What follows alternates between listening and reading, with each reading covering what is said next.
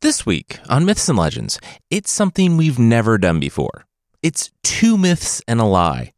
Through it, we'll learn how to spot a pirate and get a great deal on a New Year's goose. To watch out because that firewood you're using might actually be a secret child, and that if you don't have a care in the world, you really might want to keep that to yourself.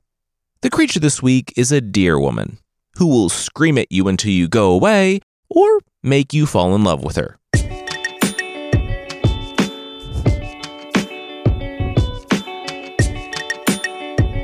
This is Myths and Legends, episode 348, Untitled Goose episode.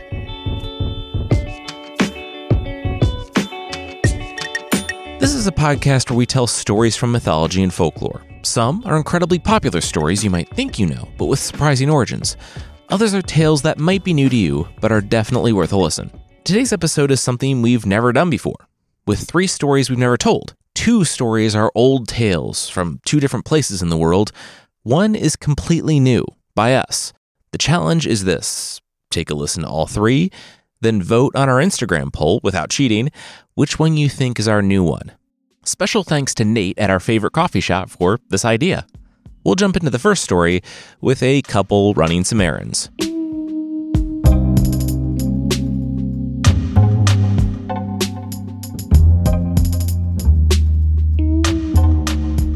Nicholas Van Wimpel. What could be said of him that wasn't already said?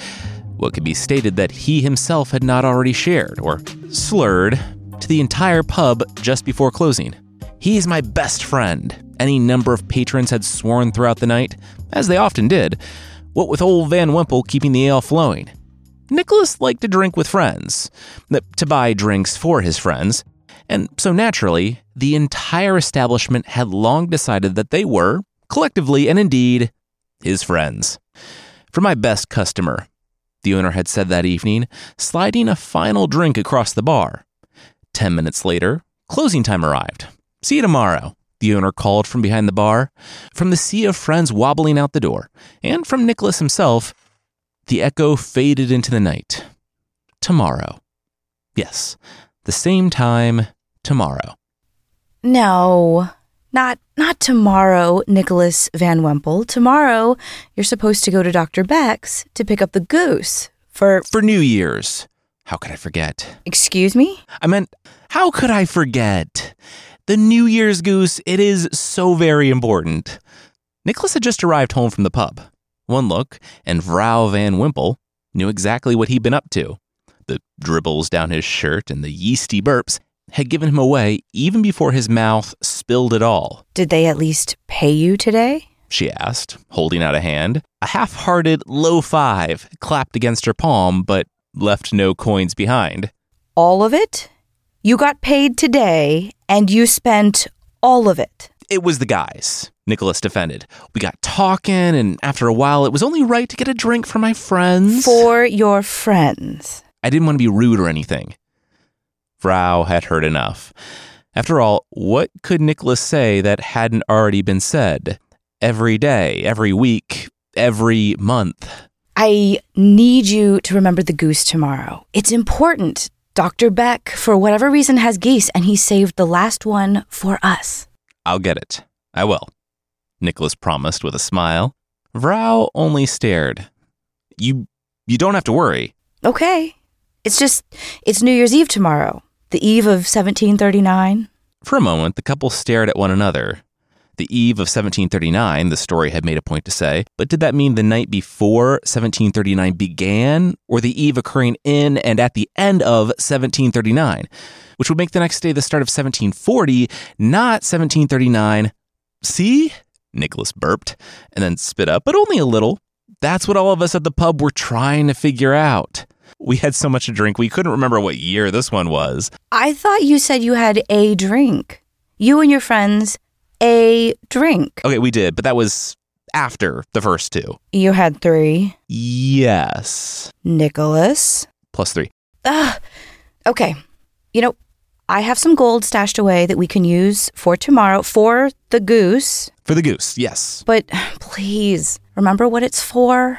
I will. I promise. I vow, Vrouw Van Wimpel. Get it? Because you're Your vow. That's not funny. Yeah, I know.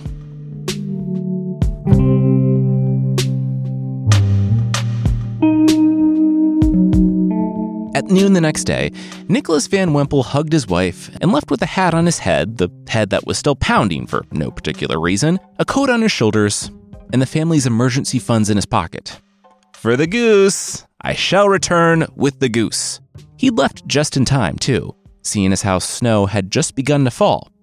Already, a dusting swirled across the path, gathering at the edges of the grass.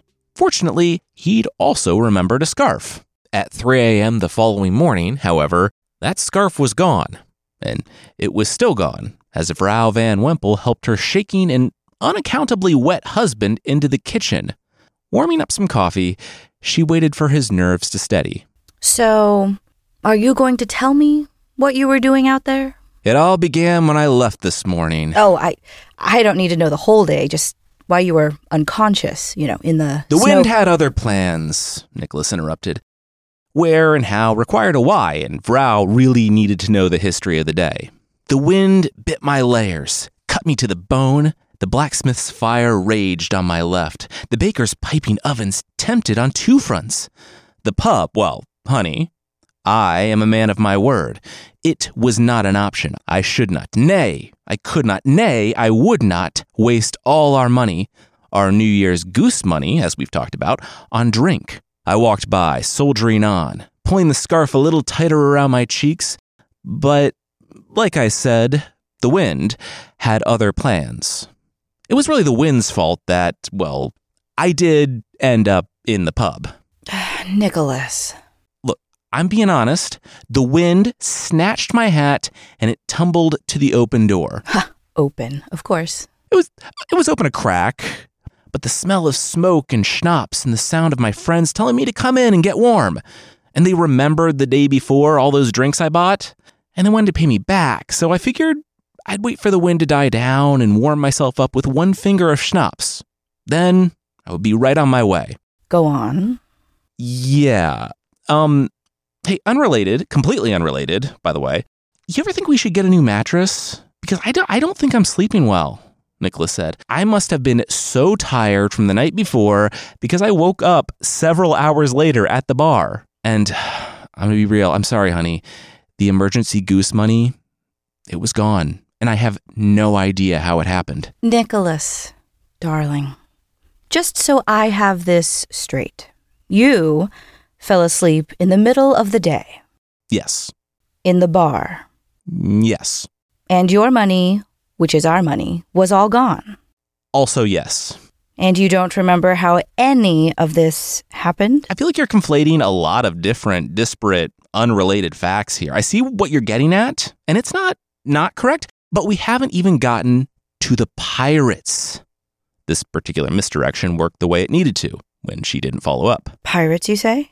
I have heard the neighbors talking about pirates. Yeah, crazy, right? I woke up, probably because of our mattress, unlikely that it was for any other reason.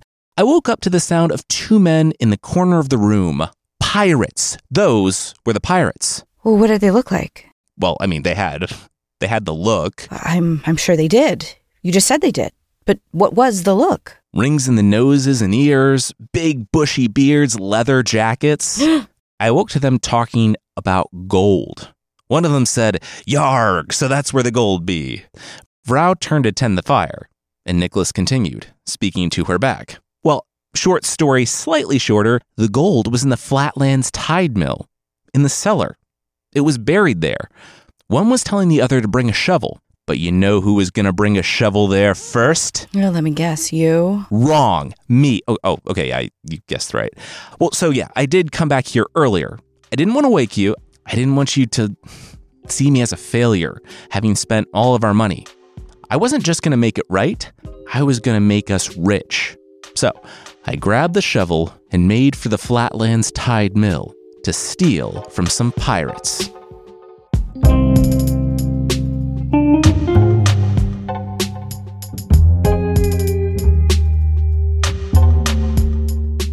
The getting it out of the ground was the easy part. Nicholas had been quite surprised by how easy it was. and by the sight, such that he wished he'd grabbed a wheelbarrow from the shed as well. Fortunately, there'd been a burlap sack in the cellar, but unfortunately, the burlap sack split on the way out, spilling gold coins all over the floor. Fortunately, I had a mind to start shoveling the gold down my pants. You mean you funneled it into your pockets? Vrow leaned back and crossed her arms. Well, no, I wanted to get as much as possible, so I tied off the bottoms of my pants and just started scooping gold into them. It was extremely cold and very uncomfortable, and when I started wading out of there, silhouettes in the candlelight at the top of the stairs filled the doorway to the cellar. It was the pirates from the bar. Nicholas shared how the pirates laughed at him, his pants brimming with gold. They made him untie the bottoms and drain them, and they dragged him upstairs where they pumped him full of liquor to extract a confession. They wanted to know who all knew about the gold in the cellar. Then, at last, they gave me an option. They pulled out their flintlock pistols and pointed to the window. I had 10 seconds to get a running start. It was either stay there to die or risk almost certain death jumping through glass that would slice me 1,000 different ways before a 30-foot fall. Still, my love, I wanted to see you again. So, I started running. And as he ran, Nicholas had hoped Vrow would understand. He prayed that God would be merciful, and he saw the goose. Peeking from a bag on the table was a New Year's goose that the pirates had taken. It was massive, Nicholas shared, and it would save my life. I scooped it up, and putting it in front of me, it broke the glass. I flew through the air, but the goose broke my fall. I stood to my feet and heard gunshots from above, but those things take like 40 minutes to reload or something, and by the time I had to stop to breathe, I made it to our road. There, I collapsed in the snowbank, calling out your name not 100 feet from our house. Next thing I remember, well, I was looking into the face of an angel. It was, of course, your face, Nicholas smiled, because you're my angel. So, is that it? What do you mean, is that it? I was threatened by pirates. I barely escaped with my life. And I managed to still get the goose. But no gold, though. From the Yar pirates? Not a coin at all? Well, no, they made me empty the gold. Right before they plied you with liquor and shoved you out a window, which you used the goose to get through. You were quite peppy at that part of the story. I feel like you're being facetious, but it's true. All of this actually happened. I got the goose too, right? I did. He did. Every year, Nicholas told the story, while Vrow and his friends at the pub looked at one another and shook their heads. He did. He had. He thought?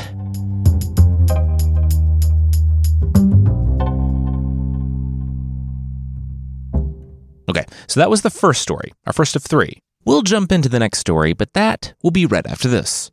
This show is sponsored by BetterHelp. Holiday gift giving at our house is always about quality, not quantity. One really thoughtful present and time together mean more to us than all the stuff in the world. One year, that meant we gifted experiences. Another, all the extended family planned a vacation together. That was one of the best years. But, there's one gift you'll receive this year that you have total control over, and that is the gift to yourself. Maybe it's being a little nicer to yourself, or taking a morning or an afternoon to just rest. That is so important. Maybe you start therapy or get back into therapy. I can't tell you how helpful a therapist has been at one time or another in my life. Yeah, mine too. Having positive coping strategies and other tools on hand continue making a significant difference every day. Therapy has helped both of us at different times, and if starting therapy is on your mind this holiday, BetterHelp is a great place to look. It's all online and designed to be convenient and flexible with your schedule. Just fill out a brief questionnaire to get matched with a licensed therapist and switch therapists anytime for no additional charge. In the season of giving, give yourself what you need with BetterHelp. Visit betterhelp.com/myths today to get 10% off your first month. That's BetterHelp, HELP.com/myths. Our next partner is AG1, the daily foundational nutrition supplement that supports whole body health. I drink it every day, and I gave AG1 a try because, as I always say, what I was doing before wasn't cutting it. Oh, you had like this handful of vitamins. Oh, it was terrible. It was way too many vitamins. I didn't want to make a list because I didn't want to be that vitamin guy with a list, but at the same time, I could never remember what I took or didn't. Well, with AG1, it's easy now. I drink AG1 in the afternoon, right before working out. It's a good routine for me, and it makes me feel like I'm really doing something healthy. You know exactly what you're taking. Without the list. Very important. AG1 is a foundational nutrition supplement delivering comprehensive nutrients to support whole body health. In this, AG1 replaces your multivitamin, probiotic, and more in one simple and drinkable habit. That's what it did for me. The ease of making AG1 a habit. Now it's delivered every month, and with AG1 travel packs, I'm covered on the road too. 1 scoop of powder and water, drink up, done. If you want to take ownership of your health, try AG1 and get a free 1-year supply of vitamin D and 5 free AG1 travel packs with your first purchase. Go to drinkag1.com/legends. That's drinkag1.com/legends. Check it out.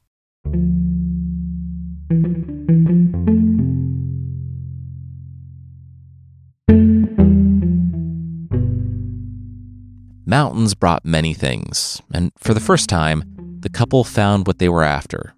The new thing, not the old thing. They had long given up on the possibility of the old thing, which wasn't to say they stopped thinking about the old thing. That was, of course, impossible. That was exactly the problem. That was the real reason they'd moved away. While neighbors and friends turned gray up and down the rest of the street, bolstered by the laughter of children and then grandchildren, the couple had felt only the rooms in their house growing cold, just like their hope.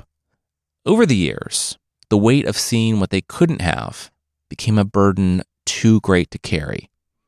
And in the end, the couple packed their things and left altogether. On foot, they fled to a place where snow might account for the constant chill in every corner, and their loneliness explained by the solitude they had chosen. It was a new life and a fresh start, though they were getting up there in years. "I'm going out to collect wood," the wife called from the door one morning. Like many days before, she tied a scarf around her head and pulled a basket onto her back. "Very good, dear. I will have a fire ready when you return," the husband replied through the wrinkles of his grin. He held up a small pot and something to eat. Every day it was the same, and with routine, heartbreak had eventually softened. After all this time, it was at least manageable. The sun had just come out from behind the clouds when the woman decided to return home. With sweat beading along her brow, she leaned like a flower in the wind, balancing a load of wood on her shoulders. She hiked up one hill and down the next, on familiar paths tamped down by her own feet. But when she crested the next rise, something new caught her eye. It was a little girl with bare feet, crouched on a rock with 3 long walking sticks balanced across her knees. Aren't you cold, little girl?" the woman asked, setting down her basket. She looked left and right through the trees. "Where are your parents? There's no one who lives out here for miles, or kilometers, I guess." The girl grinned and unfolded from the rock. When she stood, she no longer looked like a child, but a grown woman. "I don't need parents," she laughed. "But I know you want to be one. You and your husband both." The words stung, and their truth and impossibility, they burned. "That is a dream I have long given up," the wife grumbled, already bending to retrieve her load. Beside her feet, the bottoms of the walking sticks thumped into view, and when the wife looked up, the girl who'd become a woman was now her elder. Her hair faded and thin, the folds of her smile curved like her back. 3 sticks, 3 sons, the strange grandmother sang. "Care for them as you would children, and they will become what you wish." One by one, and side by side, the ends of the walking sticks sank into the dirt. "But how can you," the wife began to say, but the grandmother was nowhere to be found. Instead, a skull, half buried by the snow. She blinked, and even that was gone. Only the 3 sticks remained. 3 tall poles, planted in the ground like branchless pines, beside the basket of wood.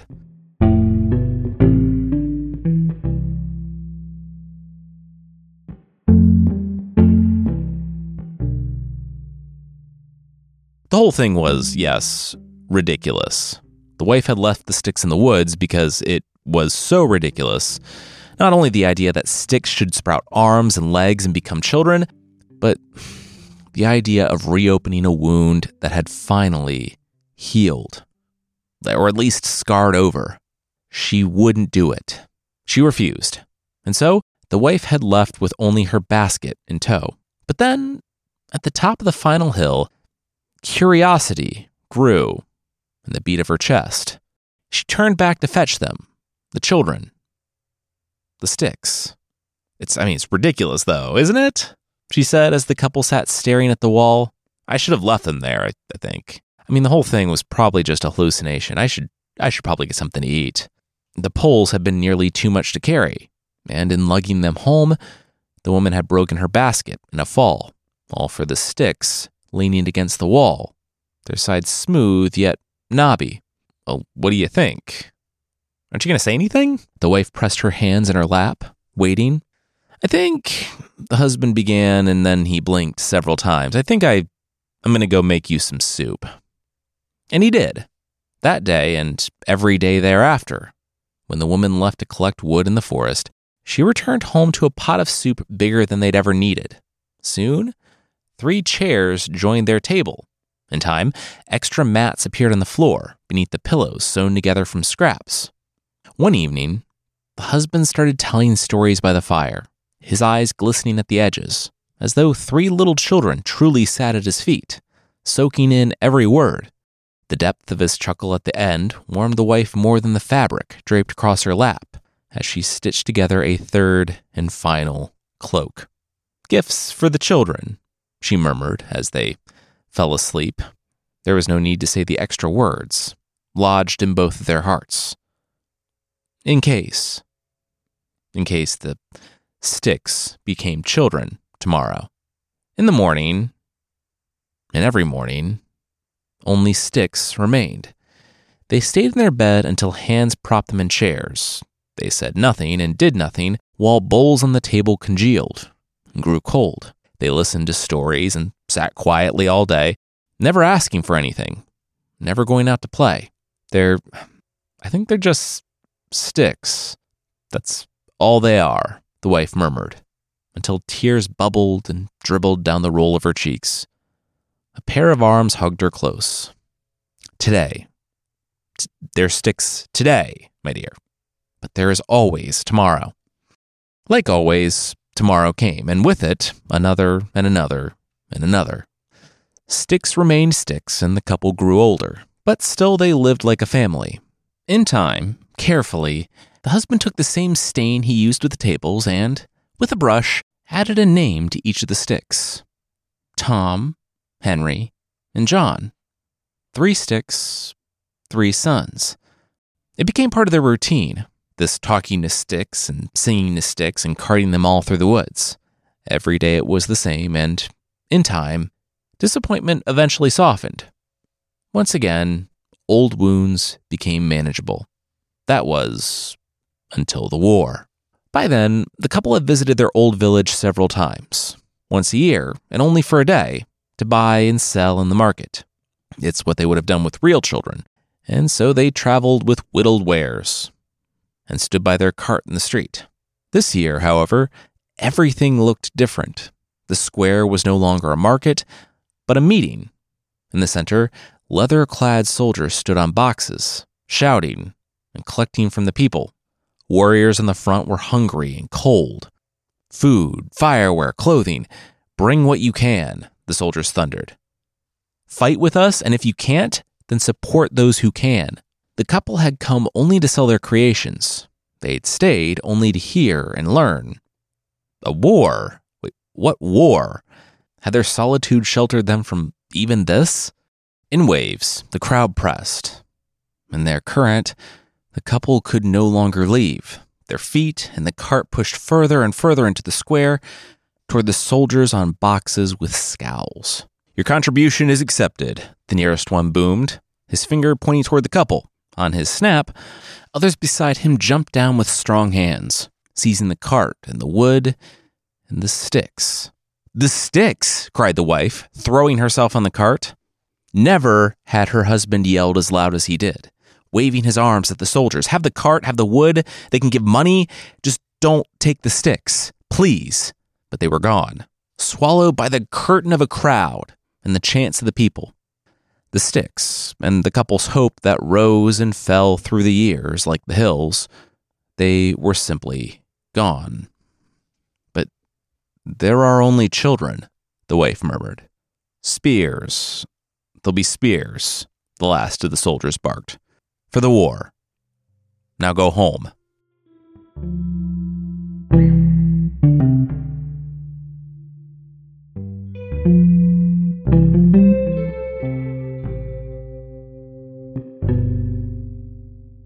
Mountains once cold were now frozen.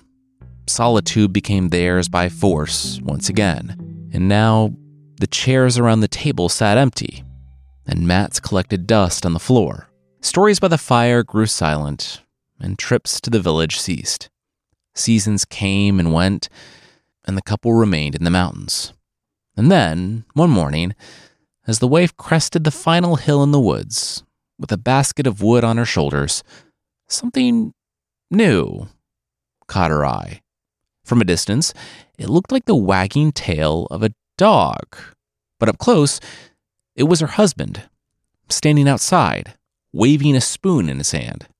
With more air than voice, he told her to come quick. Come inside and see. Her hand fell onto his, and her steps followed too. And there, against the wall, were the sticks. They'd leaned, propped against the hearth, as they'd done the first day. Longer than a girl once was tall. Smooth, yet knobby, for now. At their tops, a steel point, a sharp tip on each one, glinting by the glow of the fire.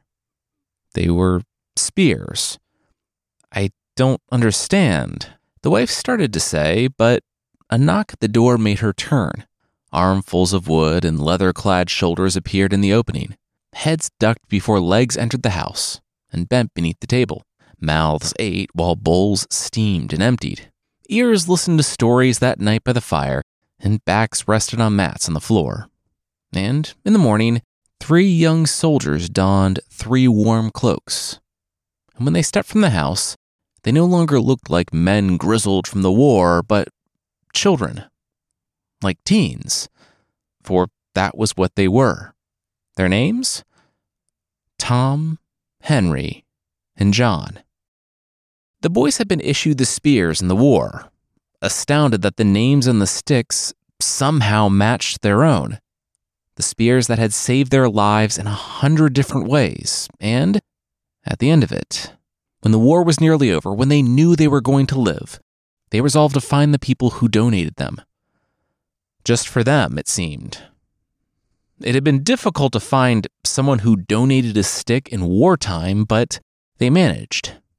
And after they discovered a tragic truth about their own family, they finally made their way up the mountain. "Our family is gone," said the eldest. "Our house is open," said the wife. "If you want, you can stay." And together, the family walked through the hills and the mountains. The sticks. The children. They were home.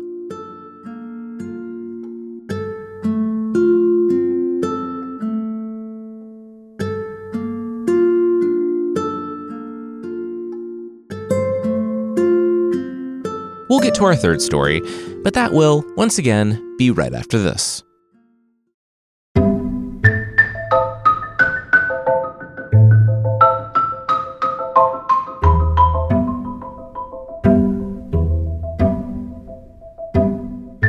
Emperor Charles V mouthed the sentence a few times, turning the words over in his mouth.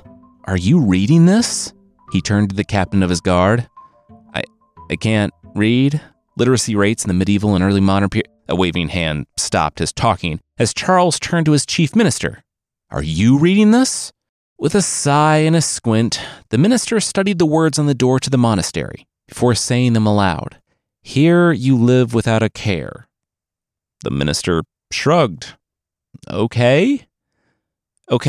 Does someone really exist on this earth who is free from care? I'm emperor. I am overwhelmed with troubles, while here, this monastery, that is a little kingdom unto itself, lives without worry.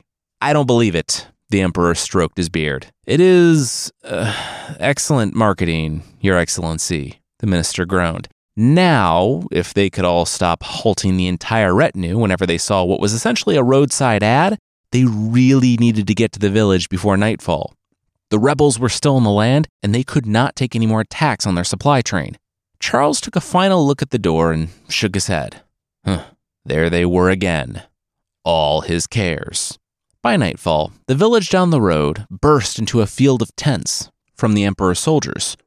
The tavern at the center of town became a makeshift court, but the emperor looked off through the window to the monastery on the hill, to a life without cares. Bring him to me, the emperor blurted, as his chief minister was mid-sentence. Bring the rebel leader to you? Yeah, that's the point? We're working on that, but the knights in the east are well fortified. It's this whole... What? No, I meant the abbot. The emperor's eyes didn't leave the hill. The abbot. The emperor groaned. The abbot in the monastery, the one without a care. The war was on hold until he spoke to this abbot. Boots pounded planks, obedient to the emperor, while the one man daring to speak truth to power pointed out that wasn't how rebellions worked. You couldn't just put them on hold. There were a lot of lives at stake. Charles put his fingers in his ears and shook his head.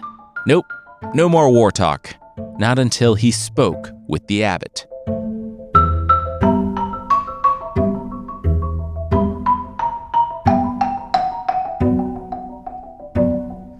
He saw your ad when we were marching by, the minister whispered to the abbot.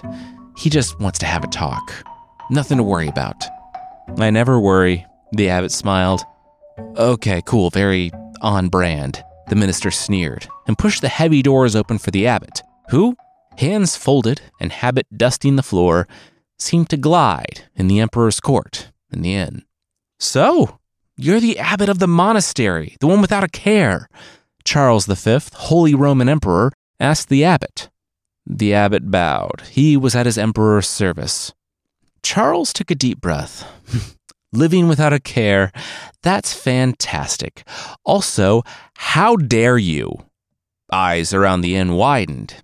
As the abbot rose from his bow, he thought he might have misheard. Was the emperor angry with him? How do you do it? Live without a care, that is, the emperor demanded.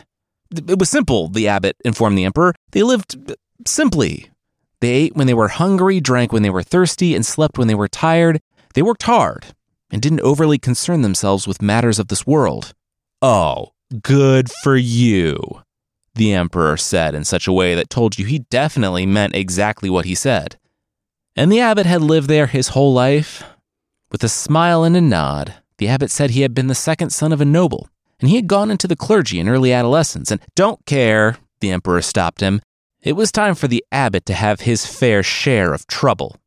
Armor clanged and shifted at the tables on either side of the emperor. In his rough habit, the abbot suddenly felt the difference between himself and the rest of the emperor's servants in the inn. 3 questions that you will answer, or I will extract the penalty from you, your monastery, and everyone else who has dared to live there without care. Oh, the emperor leaned over to his scribe. He liked that. That was a good rhyme. Make sure you get that one.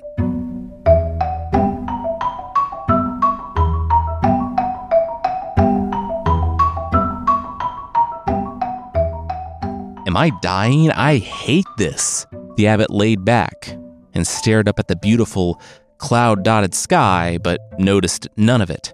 No, it's just crushing anxiety. The monastery shepherd he had invited in to partake in his misery and maybe, hopefully, offer some solutions, sat down and took out his lunch. Though the abbot didn't know the answers to the emperor's questions, he didn't want to infect the rest of the monastery with his consternation. I'm surprised it's not more of a problem with the amount of cheese you guys eat, the shepherd agreed. The abbot furrowed his brow. No, consternation. Whatever. What even are these questions that you need to find the answers to? Maybe they're not that hard. The shepherd said that he thought that maybe he could help. You can't help. The abbot pointed. That cloud looked like a burning monastery? I mean, the shepherd couldn't help unless he knew the depth of the sea. Yeah, I do.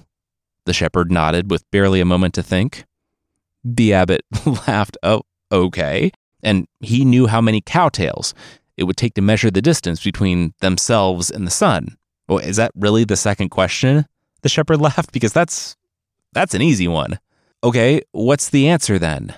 The grass tickled the abbot's cheek as he rolled his head to look at the shepherd. The shepherd sat back with a smile. What's the third question?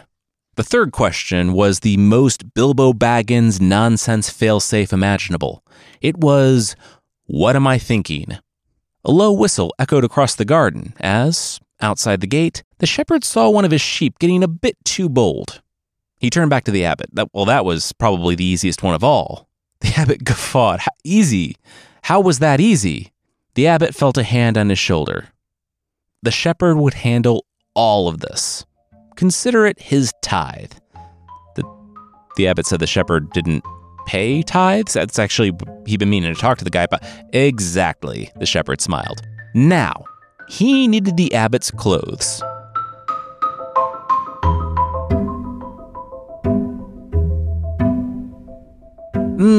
Yes, Latin words, the abbot murmured. Did you just say Latin words? Emperor Charles V asked. Well, I am an abbot, the shepherd, wearing the habit, who was not an abbot, smirked. The emperor had only seen the abbot once, when the man was cowering in a dimly lit inn, so while this all seemed out of character, the abbot was experiencing stress for the first time in his life, so maybe this was just how he was responding to it. So, I assume you have come to beg for your life and the lives of those at your monastery. Having finally discovered worry, the emperor smiled and sat back on his rickety chair. Oh, no, actually, I have your answers. The abbot looked the emperor in the eye. The emperor laughed. Really? No groveling, then. He was eager to see how this played out. Okay, let's do it. First question, how deep is the ocean? The faux abbot didn't hesitate. Oh, a stone's throw. The emperor opened his mouth, then closed it. He opened it again, but he hadn't asked how deep it was in feet or meters.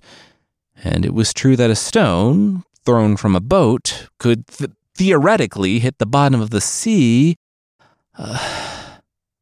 Acceptable? The not-at-all abbot asked. The emperor nodded. As for how many cowtails can measure the distance between us and the sun, just one. The shepherd held up a finger. The emperor was almost afraid to ask, but he didn't need to, because the fake abbot explained. Only one was needed if it was long enough. The emperor thought about it. He hadn't asked the distance on that one. It was technically correct. The best kind of correct, according to Futurama. And when it comes to what you're thinking, that one is the easiest of all, the abbot said. The emperor knew that wasn't the case. This was his failsafe, his ace in the hole. You think you're talking to the abbot? Yes, the emperor admitted, before shoving his hands over his mouth.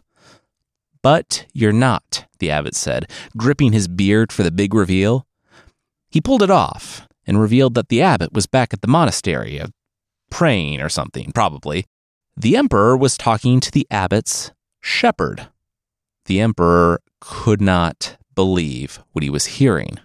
Then he rose. Well, the shepherd said. Well, the emperor said his deal was with the abbot, and this shepherd just admitted that he was not that man.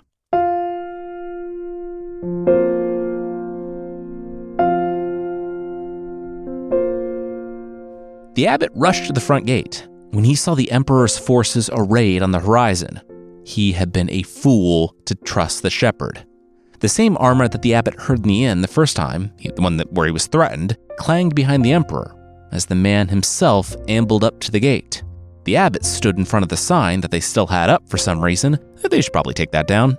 The abbot bowed, but the emperor told him to rise. The abbot said he was so sorry about the shepherd. The man was brilliant. Yeah, he solved all the riddles. You're good. That guy's scary. The emperor shook his head.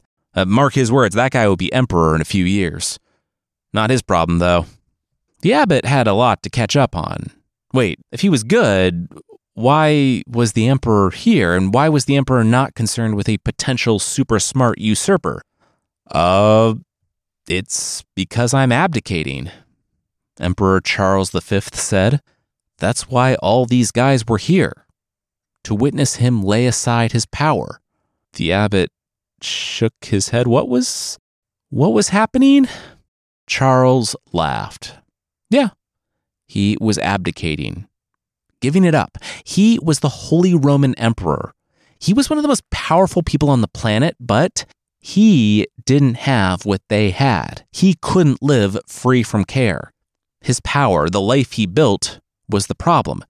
So he was leaving it behind to live here with the abbot and the monks. The abbot had even found a way to turn his own questions on him. Even the shepherd could outsmart an emperor. There was something here.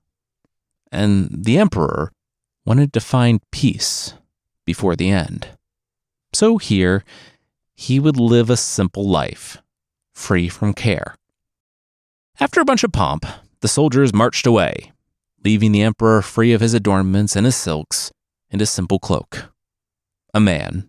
He breathed the first unburdened breath of his life and followed the abbot into the monastery.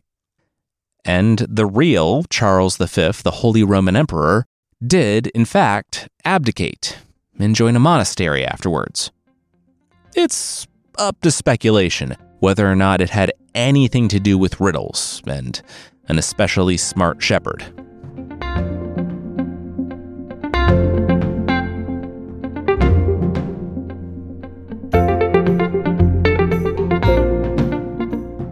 So there you have it. 3 stories, 2 of which are old, 1 of which is brand new that we made up for this episode. Think you know which one it was? Let us know on Instagram at Myths and Legends.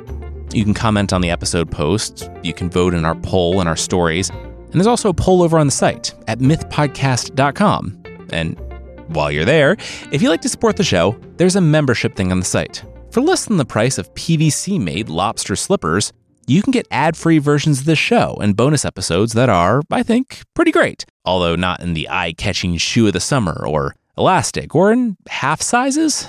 For more info on the membership, check out mythpodcast.com/membership.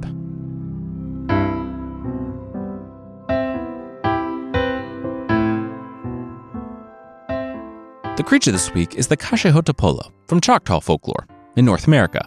What caught my eye about this creature is not that she is a deer woman, though that does catch some eyes. More on that later. No, what made this one stand out was that the creature apparently has a, quote, vestigial head. Now, if you aren't familiar with the word vestigial, it means basically something that has degenerated, weakened, or atrophied because it's lost function over the course of evolution. I can't think of anything in nature that has a head where the head has no function, but, well, that's the Cachehotapolo. And if the head is so useless, I am curious how it screams, because that's what the Cachehotapolo is famous for. Her scream. The name literally means a combination of woman and to call. If she sees a human, she'll let out a terrifying scream and then run home to the swamp. We should probably circle back to the guys who are super into the fact that she's a deer woman, because that is apparently a thing. Attractive to promiscuous men and really anyone who doesn't care if their significant other's feet are hooves, they will lure people into the forest to eat them, or if they are unappetizing, let them waste away in love sickness. I'll be real, the Cachehotapolo does seem to be giving some confusing signals. If she wants to be left alone, totally cool, respect that.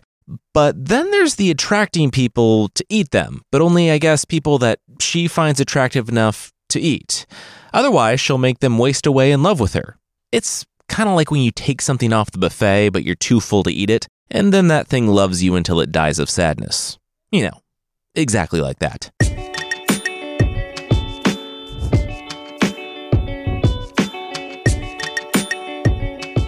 That's it for this week. Myths and Legends is a podcast by Jason and Carissa Weiser. Our theme song is by the band Broke for Free, and the Creature of the Week music is by Steve Combs. There are links to even more of the music we used in the show notes. Thank you so much for listening, and we'll see you next time.